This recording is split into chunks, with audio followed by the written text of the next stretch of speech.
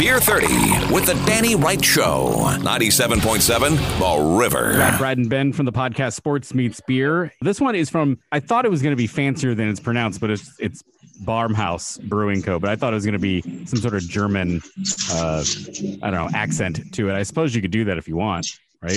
It's not Barmoon. You really could. Well, and so this one is a German-style fruit lager called Tutti Frutti. You know, Danny, I don't know what you do with your friends, but when I go camping, I like to take my friend out to a nice brewery and also a little farmer's market, because that's where Brad and I stumbled across this beer. And I drank a lot of beers, and I bought a lot of pork, and I bought a lot of cheese. I shop local. That's right, as you should. It was lovely. It was a lovely day. You guys have sun hats on?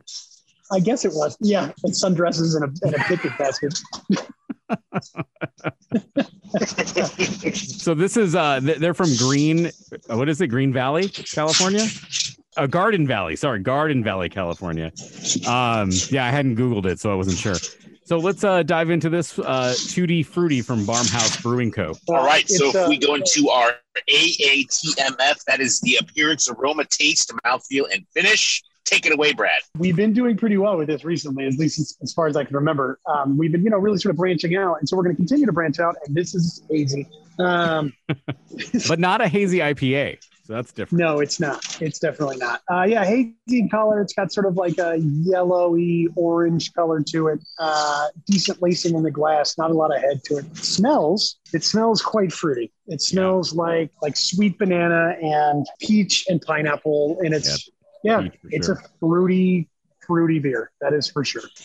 There's a lot of fruit in the nose, but you also get, the Bavarian malt that's with this is kind of helps that and elevates that a little bit, but it makes it fruity, but it's not like, chapstick or like an extract. You can tell it's real stone fruit flavor. Yeah. And so it gives a little bit more legitimacy, in some of the, like traditional like lambics that were some of the first fruit beers around.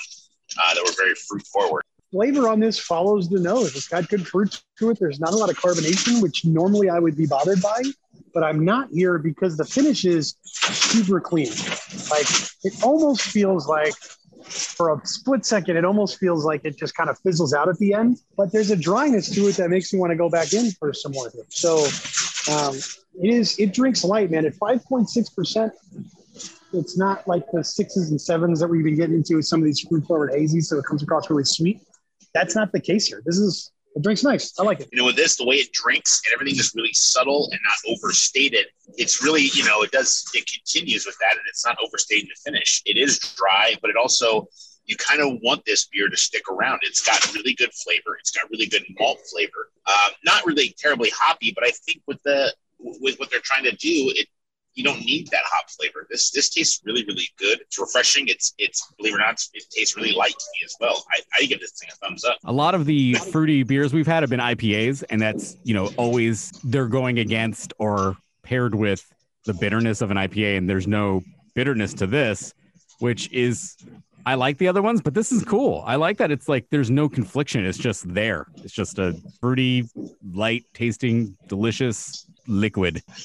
Thumbs up for me, man. Nice and tasty. Thumbs up all the way around. This is Barmhouse Brewing Co. in Garden Valley, beautiful Garden Valley, California. Tutti Frutti, German-style fruit lager. You can check out this and all the other Beer 30s at 977theriver.com or on the River app.